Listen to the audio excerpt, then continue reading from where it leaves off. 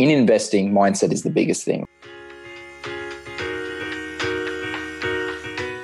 This is Property Investory, where we talk to successful property investors to find out more about their stories, mindset, and strategies. I'm Taran Shum, and in this episode, we're chatting with property investor and founder of Your Property, Your Wealth, Daniel Walsh. In this Q&A episode, we find out about the advantages of having an offset account, what debts you should be looking to pay down first, the best way to buy property when you're overseas, and much, much more.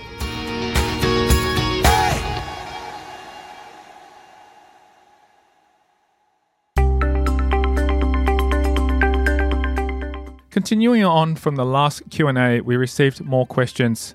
So I invited property expert Daniel Walsh back on this episode to answer your questions. So let's jump straight in. All right, we have another question from Drew. My wife and I have a running debate for a while, and we'd like you to be the referee. We are in our mid-40s with young teenagers and still have around about $200,000 left in our home loan to pay. Is it better for us to use the money we have left over at the end of each month paying down our home loan? Or should we park it in our mortgage offset account? Now, our portfolio is generating about $20,000 a year currently, and we want to buy another investment property so we can have at least $100,000 income from our property portfolio by the time we retire. What are your thoughts? Typically, what I would say is I'm a fan of putting money in an offset account until I've worked out where I'm going to be using the money. Now, the reason being is I know that in an offset account, it's my money and I can do what I will with that. So instead of putting it into the home loan, and if I do put it into a home loan, I would want to know why. So generally, if I'm putting money into my home loan, I would be doing that because I want to recycle that debt and change that back into deductible debt. They've done quite well in terms of they've got a portfolio that's creating 20 grand income, but they want to create 100. So they're going to need to build their property portfolio and continue building the property portfolio. Obviously, they're in their mid-40s, so they've got time. They've got roughly 20 years. The very first focus would be, are they going to stay in their own home that they live in? And if they are, we're going to continue to pay down that non-deductible debt. So that's what I'd be doing, is saying, let's keep getting rid of that debt. I would be putting it into an offset account until I've worked out what we're doing with it. The only way that I would put it into the home loan is if I was going to refinance it back out. The reason being is let's say we put $100,000 into the offset account.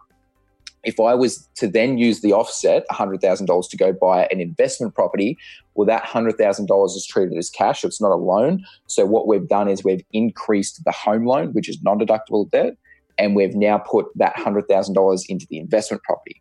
So to get it the right way around, what we need to do is then put that money from the offset into the home loan. Then we need to refinance it back out. So it's all deductible debt. And then we go buy the investment property. So I think the most important thing, and it comes down to your cash buffer. I always like to think of an offset as a cash buffer. It's an emergency fund. So the larger the emergency fund, the less risk you're taking on at that point. So I would say put it into an offset account until you know what you're going to do with that money. Walsh tells us more about recycling a debt and refinancing it and how doing that can help you. What you're doing is you're looking at what are you trying to do with that money and what's the intentions for tax purposes, right? So if you're paying down your own home is classified as non-deductible debt, meaning you can't claim any deductions on it because it's not income producing. It's not giving you any income at all. So it's not an investment property. So whenever you're paying down debt, the very first thing you got to do is look at it and say, what's the best debt to pay down? Non-deductible debt's the best debt to pay down. If you want to change debt into deductible debt, now let's say that you have a house and it's worth it's got a debt on it of $300,000, but it's worth $600,000. That equity in between, you can use up to 80% of that. What you can do with that debt is you can go back and get the equity out of that, the portion. Let's say you can get $200,000 out. You get the equity. You now use that equity for investment property. So you've now changed the purpose of the debt. And it's now, the way you've got to think about it is, I borrowed $100,000 from my own home. I now use the $100,000 for an investment property. That investment property basically inherits that $100,000 debt, not your own home, because it's all deductible debt at that point because you used it for an investment purpose, which is an income producing asset. He talks to us about his reasoning behind paying off non-deductible debts first. Mainly because most people pay taxes. Obviously, like you go to work, you got to pay your tax each year. So if you get a tax bill of $10,000, $20,000 per year, what we're doing at that point is saying, okay, why would let's say that I'm going to put it into my own home. The money into your own home is non-deductible debt, meaning that you can't offset any of your income tax from your own home. So you've got to get rid of that first because it's not really doing anything for you. But you don't want to be paying down the debt on deductible debt, meaning investment debt, when you've got non-deductible debt. Because if you're paying down the debt on investments, then what's happening is you're actually paying down your own tax bill, meaning you're not going to get as much back from your tax because you're paying down the debt, which is the interest portion. So let's say you get charged $10,000 a year of interest on the investment property. But if you pay it off, you're getting charged nothing. If you get charged nothing, you've got nothing to claim, right, on the interest portion. But if you still have the full debt on the investment property, you get to claim that interest. You get to claim that as a deduction on your tax. So you're going to get some of that back depending on how your tax structure is. We learn about mortgage offset accounts and whether there are any specifics we should know about when setting one up. So generally, there's no cost involved in terms of setting one up. Most people will let you set them up. So it's almost like the same way as a line of credit. It's almost like a line of credit, but line of credits are getting harder and harder to come by, and they cost more money to set up in terms of fees. So when you access your offset account, basically what you're doing, let's say you have $50,000, let's say you have a $400,000 mortgage and you have $50,000 in the offset account. You're only going to be paying interest on $350,000, not the full $400,000, because you got $50,000 in the offset account. Now, with that $50,000, if you go out there and buy a boat with it, now you've taken the money out of the offset account. That portion is going to go back up. So if it's the whole $50,000, now you're paying interest on your home loan on the $400,000 again at the interest rate that you're getting charged. So that's the difference between, I guess, how you use the money and what the tax purposes is. So if you are using the money or taking the money out, you aren't going to be saving that in interest on your own home. Again, interest is charged daily. So whatever's in the account is how you get charged upon that. Basically, what would be important to note is that if you're going to take money out of your offset account, anytime that money goes out, it will be charged interest. So whether you go and buy a boat, as you said, or buy a car, you'll be charged interest on that amount. Or, smart strategy, in my opinion, in most cases, is to take those funds out and reinvest it into a property, which would help pay that interest as well. It's definitely not the smartest move to go out there and buy a new car or go out there and, buy a boat or anything like that, because you're going to be paying interest. You're going to be paying interest somewhere, whether you go get a car loan or, a personal loan. It's just about what's the best loan to have at that point. Generally, it's coming off your mortgage. If you're going to do it from your mortgage, I would always say do it off your mortgage at that point, rather than going to get a 6 or 10%. I've seen people literally come to me and have $200,000 worth of equity in their home, and they've got a $10,000 credit card, but they're paying 15 or 20% interest. I'm like, why would you pay 15 to 20% interest on a credit card when you can refinance that into your home and pay 3 or 4%? It all comes down to, what's the best scenario for you. There is a smarter way to save money if you want to have a credit card, as Walsh explains to us. A lot of people, what they do is they'll actually go put everything on a credit card because it's a separate, it's almost like they know where the bill is and they don't want it on their own home because they're like, well, I've been paying off my own house for so many years. I don't want to put it on my home loan. But you're saving 10%. So why wouldn't you put it on your home loan? Because at the end of the day, money's money. It doesn't matter where it's coming from. It's where is it going to be best saved? So the credit card, yes, it's on a credit card and it's in a different place, but you're still going to be paying more over that period of time to pay it down. Whereas you just put it into your own home, you're going to be paying 10% less. Walsh shares with us a story about how he was able to save money because of how he chose to structure the payment. I got actually a scenario. So I recently just bought a car, and instead of me paying, so what I did was I looked at the car and was like, okay, I'm going to go put this on a full finance. Now, I had the cash to do it. Now, the reason why I didn't go buy it with cash is because my cash is my buffer. It's how my emergency funds. But as long as I had the amount of cash that it was to cost for the actual car, what I did was go get a loan. The loan was, I think, 4%. Yet I save about 4.5%, 5% on interest if I put it in an offset account. So what I did was I said, instead of me actually paying cash for it and owning it cash, I put my cash in an offset account, saving me 5%. and I go get a loan at 4%. So I've now just made myself 1% at that point instead of buying it with cash. So it's actually beneficial to do it that way. And I've still got the money to buy it cash if I wanted to. It's a smarter way of doing it. All right, well, let's move on to the next question. We've got an interesting one from Mike. He says, my wife and I are both 32 and have 2 young children. I make about $200,000 per year after tax. That's fantastic, Mike. And we have about $200,000 in the bank with about $40,000 in the share market. We have been saving for a 20% deposit for a house, hence the large sum of cash, but we have now moved to the USA for a 3-year period, possibly for work. Now, we've never bought a house in Australia as it seems too overvalued. We bought a house in the USA, but I'm really worried we'll never be able to afford a house in Australia if prices keep going up at 4 to 6% a year, which we want to buy at, say, $1 million house. It might seem a little bit of a middle-class problem, but this is really stressing me out to be at the point I'm losing sleep over it. I really want to make sure I don't mess things up for my wife and children and that I can create a comfortable life for them. Question is, what should we do to make sure we can afford a house when we come back to Australia? I guess the first thing they need to look at is, can they borrow while they're over there and buy a house here so that they're not wasting 3 years while they're over there? And if house prices grow where they want to be, then they may be continually struggling to buy into that market. So one of the things is obviously they were waiting to be able to buy a house, which they should have just bought a house. I always say to someone, look, if you're going to buy your own home and you're going to stay in it for 10, 15, 20 years, and that's the long-term thing that you're going to do, buy a house when you can. You know, you're not timing bottoms, you're not timing where the market is at that point generally, because nobody knows for sure. And if you look at it from a period of, say, I'm going to buy this now and I'm going to live in it for 15 years, you've got to look at that and say, do I think this asset or do I think this property will be worth more in 15 years' time? If it's going to be worth more in 15 years' time, you buy the asset. You know, you don't wait to time the bottom. A lot of people I've seen over years have waited to time the bottom for 20 years. They've waited for the recession or they've waited for the downturn. And that's one of the key things is if you've got the money, then you buy in when you can, as long as you're comfortable with buying in. One of the things is obviously he's going to be over there for 3 years. He's saving money, obviously saving very well. He's got 200 grand in cash. I mean, he may look to build a property portfolio and do it that way. Or if he just wants to own his own home, I would say try and do it even while you're over there and then rent it out here. You know, if he can do that while he's here, again, though, he's got to look at the tax purposes and all of that from an accountant perspective. It's just that the risk that he will run is 3 years from now, they'll be more expensive.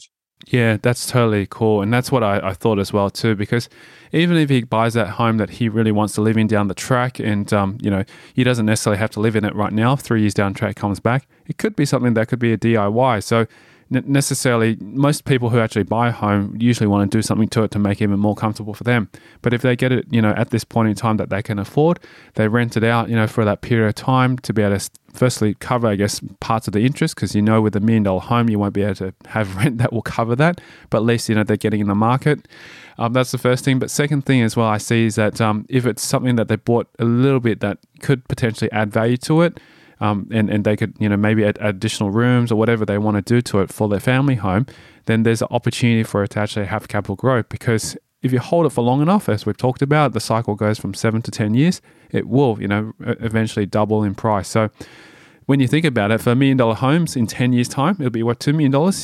It makes sense to jump in, as soon as you can afford it. I've seen people that have waited 3-4 years, and especially like what the Sydney market did, 3 to 4 years, on a $1 million home 5 years ago was now, basically $800,000 worth of capital gain. Now, that may not happen over the next 5 years, but even if it goes up an extra $100,000 or $200,000, it was probably a lot better to jump in now if it's going to be your long-term home when you come back.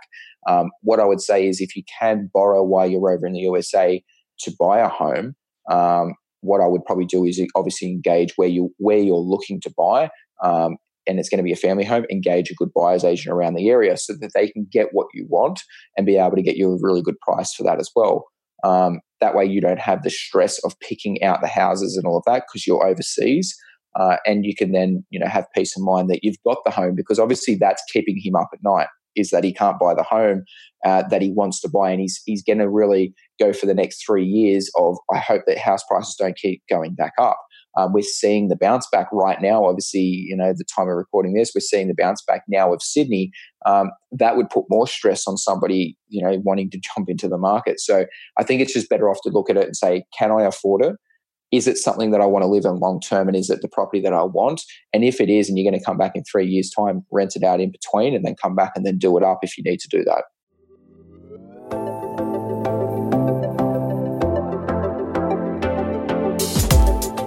Coming up after the break, we'll delve into where a lot of people go wrong when trying to build their portfolio. A lot of people go wrong in terms of they buy one investment, then they go, I'm going to have to pay this down quite significantly to then go to the next one. It's not always the case. How property is like a business and the people around you can make a huge impact. If I have the right people on my team, they're going to manage my property for me just like I would if I had a business. And that's next. I'm Tyron Shum and you're listening to Property Investory.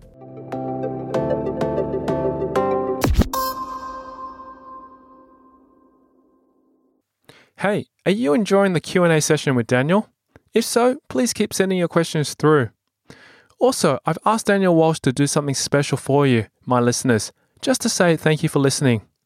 When you sign up to get a copy of his ebook, $0 to $3.5 million in 6 years, 5 steps to high performance property investment, and quote, Property Investory, you'll get 50% off a strategy session with Daniel. He'll personally put together a property plan during this session, which is the first step to building a successful portfolio. To claim your special offer, simply visit yourpropertyyourwealth.com.au or text 0431 251 609 and quote Property Investory.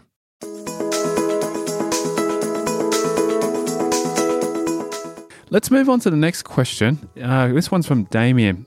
Me and my wife made a mistake late in life. We bought a house and sold it back in 2000, so we're not first-home buyers. We're 50, looking to get into the property train and have a good income for about $180,000 per year. We have about $4,500 per month in disposable income that we can put into property. That's fantastic. Given everything I've learnt and heard from you, how could a couple now 50 with that available cash make their way through to give themselves a passive income by mid-60s, earning $80,000 to $100,000 per year in passive income? Now, we were thinking of buying a house for around $450,000, perhaps on the north side of Brisbane, and we could smash it out as much as we could in a year and a half, build up some equity, and then buy and move on to the second house with maybe a bit of renovation between. So my question to you is, how do people of our age group get into the property ladder and make this happen for themselves? One of the things is to note is the age, right? So 50s, you're getting into the bracket of the later stages of your life where you probably want to enjoy some of your life, but you also have a smaller time frame to be able to create what you want. You've got a really good income and disposable income, which is great. So you, I guess, will be able to build a property portfolio a lot quicker and also pay down some debt. In terms of, probably doing it more of a sound way, I'd be sticking to those sort of properties that she was talking about at northern suburbs of Brisbane, $450,000. You're quite comfortable there with a good rental return, also good long-term capital growth. And you could also change those to principal and interest maybe within a 2 to 3 year period, or even pay principal and interest straight away on one or two of them. I wouldn't be too focused on paying down all of the debt on that Brisbane property if that was where she was going to go just yet, because she's still in the building phases. You've still got to build the asset base before you then start to consolidate. You don't want to be, a lot of people go wrong in terms of they buy one investment, then they go, I'm going to have to pay this down quite significantly to then go to the next one. It's not always the case. Yes, we want to start paying down some debt, but we want to also be able to build the largest asset base we can first, and then we start paying down some debt. So I think the biggest thing is to be conscious of the time frames that she has, and that's 10 years. So she's going to have to build the portfolio as quick as possible. Did you say she had $180,000 in cash? They've got income of $180,000 per year and $4,500 per month of disposable income. So they're almost saving a deposit a year. It's pretty close to a deposit a year. So that compounding with capital growth over time, plus, the rents coming in as well. So depending on their cash position at the time, they may have 100,000, 200,000 or more sitting in cash that they can then straight away put that into property. And they might be able to build themselves a nice little asset base straight away. I think that because they're in the later stage of their life, I would probably be more focused on, like they said, building the portfolio and getting an asset that's producing them income, so passive income over the next 10 years. instead of paying their own home off, because it's going to take a lot longer to pay their own home off, and they're still not going to have passive income at the end of it. So they're going to really need the passive income to pay for wherever they live at that point. $100,000 might be able to do that for them if that's what they want. But I think that it's going to come down to really buying affordable properties, Brisbane, and make sure that they're buying in the right time of the cycle, in the right state, more importantly, so that they're going to get that uplifting growth over the next 3 to 5 years to be able to keep leveraging. Walsh discusses the strategy of leveraging off equity that you have in a property in order to purchase your next property and maybe the property after that. If they put a 20% deposit down on the first one and they created, let's say they made $30,000 or $40,000 straight away in year one, they can get that $30,000 to $40,000 out, combine that with the savings within that next year. They've already got themselves the next deposit, they're already into the second property, and they could do that for 3, 4 or 5 properties. Again, they're going to need to establish a base. If they want $100,000 passive income, basically they're going to need $2 million worth of property owned outright if they wanted to do it down that, go down that track. That's on a 5% return. So they already know the base that they want. They need to own $2 million outright. So what I would say is you're going to need to build a base portfolio of $2 million. That $2 million over the next 10 to 15 years will grow to a $4 million plus. And if you can get it to say $4 million and you're paying down debt over that time, then you'll be able to create $100,000 plus income doing that. So it's quite a safe way of doing it because they're saving well. So because they're saving so well, they've got a lot of time to be able to pay down some debt over the time that they're building the portfolio. But I think they just need to not get too caught up on paying one investment property off and actually keep building the property portfolio rather than just reducing the debt. Once they've built the $2 million portfolio or $2.5 million portfolio, then they can start turning around and say, you know what, we really focus on the debt, paying down the debt over time now to create the income.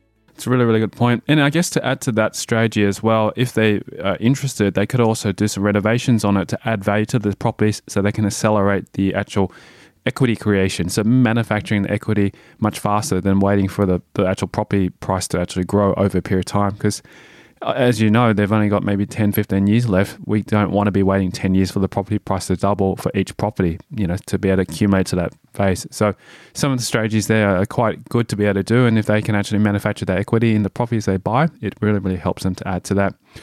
So also to maybe touch on diversification, they've been interested in purchasing in Brisbane. There are other markets all across Australia to be able to help them. A lot of people sort of take a step back and go, gosh, I'm living in Brisbane. I don't know if I can buy interstate. How do I manage that property interstate? That's been a big, big common question.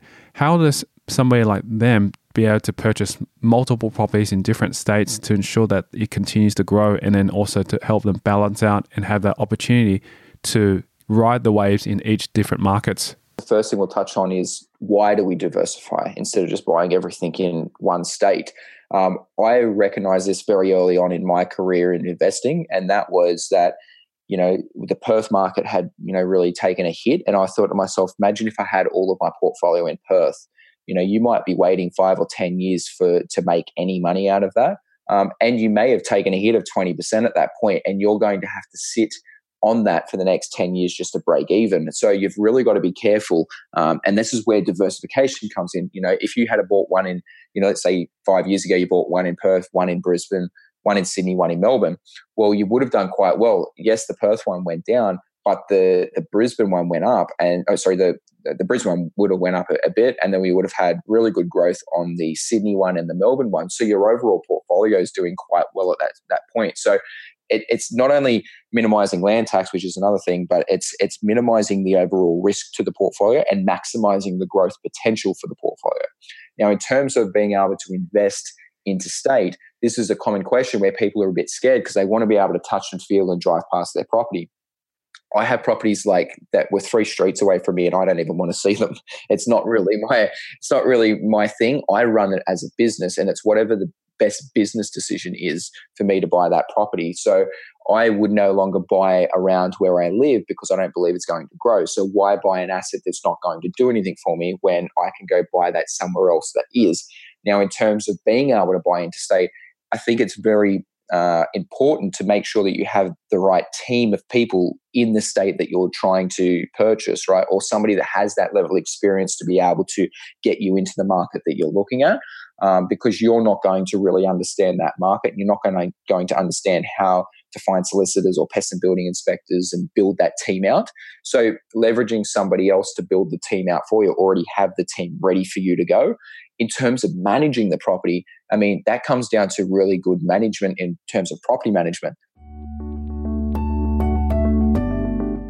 It is important to have someone that you can trust to make the best decisions for you in a market that you're not physically in. Now, I see a lot of people, they'll choose a property manager just on the basis that, they're 6% and the other one's 7%. Because they're 6%, I'll go with them. Like, that's the wrong way to choose a property manager. You might be spending $500,000 plus even on an asset, and then you're not really worried about how they're looking after it. You're more worried about how much, are you going to save $2 a week? So instead of looking at the savings, look at how good are these property managers, what they do, and what can they do for me interstate. Now, getting a good property manager, they should be able to pay all your bills for you in terms of rate notices. They should be able to pay maintenance bills, and they should be looking after your property from a maintenance perspective as well. So you shouldn't have to be, like a business, you shouldn't have to be going out there and attending to those issues. That's what you're paying them to do. Interviewing property managers, I do it. I actually put it in my ebook on how to interview a property manager. And the reason I did that was because it's one of the most important things you need to know is how to choose the right property manager for you and what questions to ask. And I think it's very important for people that are going to invest interstate. Don't get emotional about it. This is a business. If I have the right people on my team, they're going to manage my property for me, just like I would if I had a business. And what is that property going to do for me? So I think people are coming around now to the idea of, yes, interstate, it doesn't matter really where it is, as long as it's going to do what it needs to for me. And it's becoming a lot easier. I've managed complete renovations from my home, even though it's interstate, my property. And that's because I've got good people on my side in that state to be able to do that. You've just got to really, have a really good team and make sure that you have a good team on your side to do it. That's the really, really powerful thing about this, is that making sure that you run it like a business and you take the emotion out of it and you focus on finding the right people, because once you have the right people in place, you can pretty much invest anywhere across, the world, the country and so forth. Because I've spoken to lots and lots of investors who have invested in the States, like United States, in the UK and stuff like that. And it's only because they have great teams in place. So that's a really, really good point that you've raised for this. And I hope that, this really helps for a lot of generally for other investors who are a bit scared about investing overseas or into interstate as well across Australia. Okay, so we've got another question from Alistair. He says, I'm in my early 30s and I'm single, earning $75,000 a year from my job. I'm looking to increase my portfolio from 2 investment properties to 3 investments and possibly a 4th. I'm sitting around about 90% LVR, and I read somewhere that around the $1 million mark it gets quite difficult. And I've heard that the portfolio is almost impossible to get over $2.5 million. How can I move forward to purchase the next investment properties? I think the very first thing is to look at the total scenario. So one of them is, in investing, mindset is the biggest thing, right? Having a really good mindset. I can see straight away that it sounds like he has a limiting belief which somebody else has instilled in him. And that is that he has, you can't really, it's going to be hard to go over $1 million worth of portfolio, and $2.5 million is going to be almost impossible, or if impossible as well. I've built portfolios for my clients all the way up over the $4 million and even into the $5 million range, and they just work normal jobs. So you can do it, but it does take hard work and it does take a lot of sacrifice and time to build a portfolio as well. It doesn't happen overnight. A lot of people think that they could build a $2-3 million portfolio in 2 to 3 years. Unless you earn very good incomes, you have some good equity, it's going to take a long time to be able to build your portfolio, but it's a sacrifice you need to make. And you need to look at it from a position and say, is this the best position that I can be in today? Have I maximized my position so that I can grow in the future?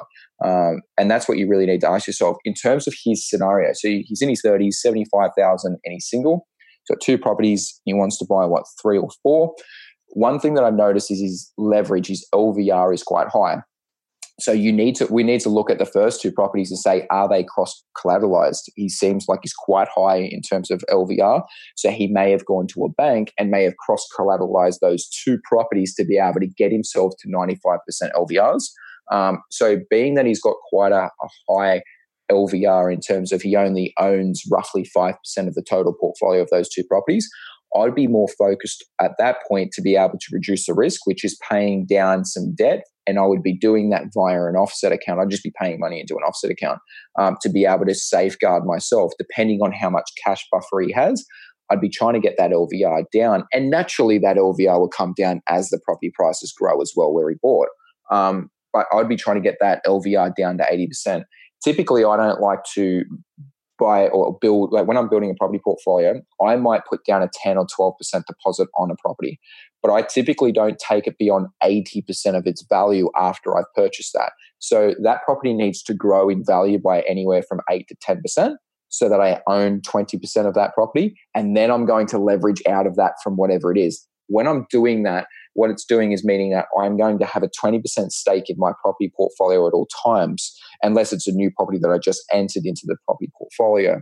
So your overall LVR is lower and it's going to be more favorable to the banks, and then building the portfolio from there. So it does come down to two scenarios. One of them is the property portfolio has got to grow over time and it's reducing your LVR.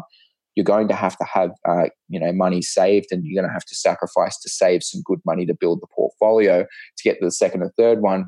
To get to the third and fourth one. But I think his most important thing is to get his overall leverage down and to not expose his portfolio to too much risk. Walsh explains why it is hard to start your portfolio and why the first two properties can be the hardest to buy. The first 1 and 2 properties in anyone's portfolios is the hardest properties to buy, because it's like having trees out in the backyard and you want to go grow an apple tree. If you've only got one apple tree to pick the apples from, you're going to pick only a few apples.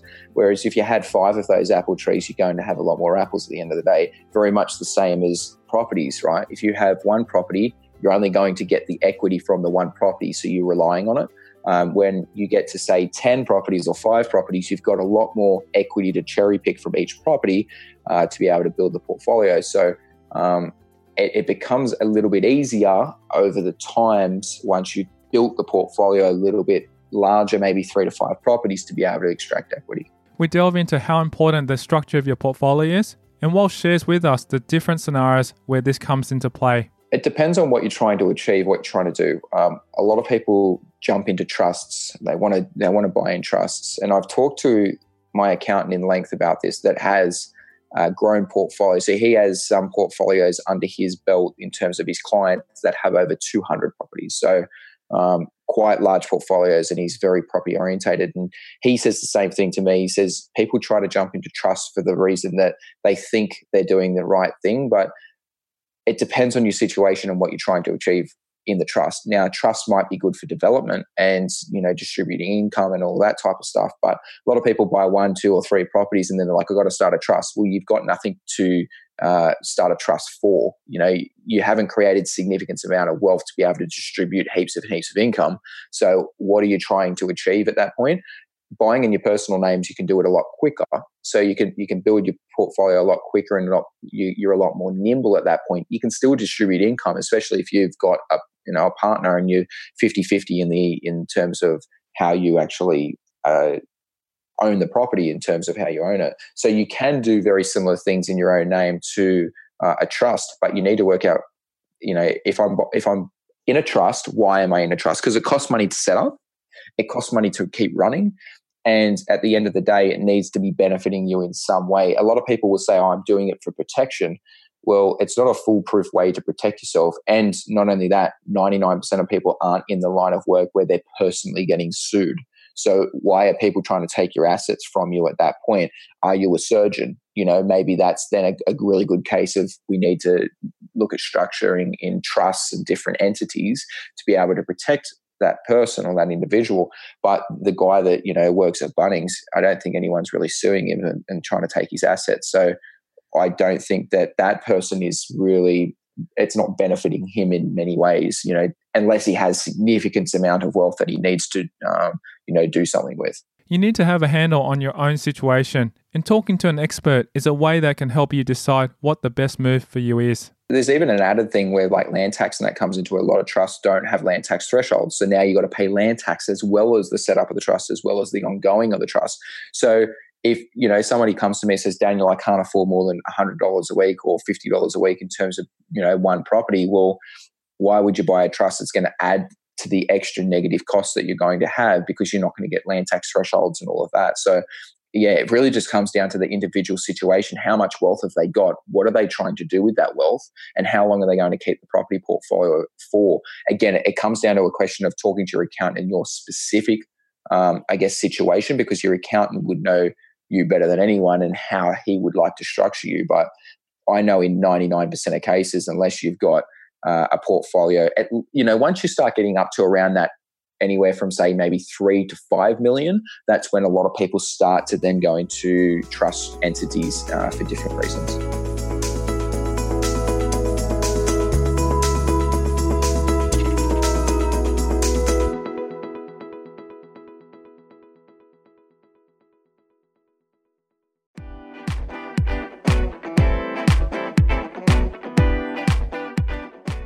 Hey, just a quick one before you go.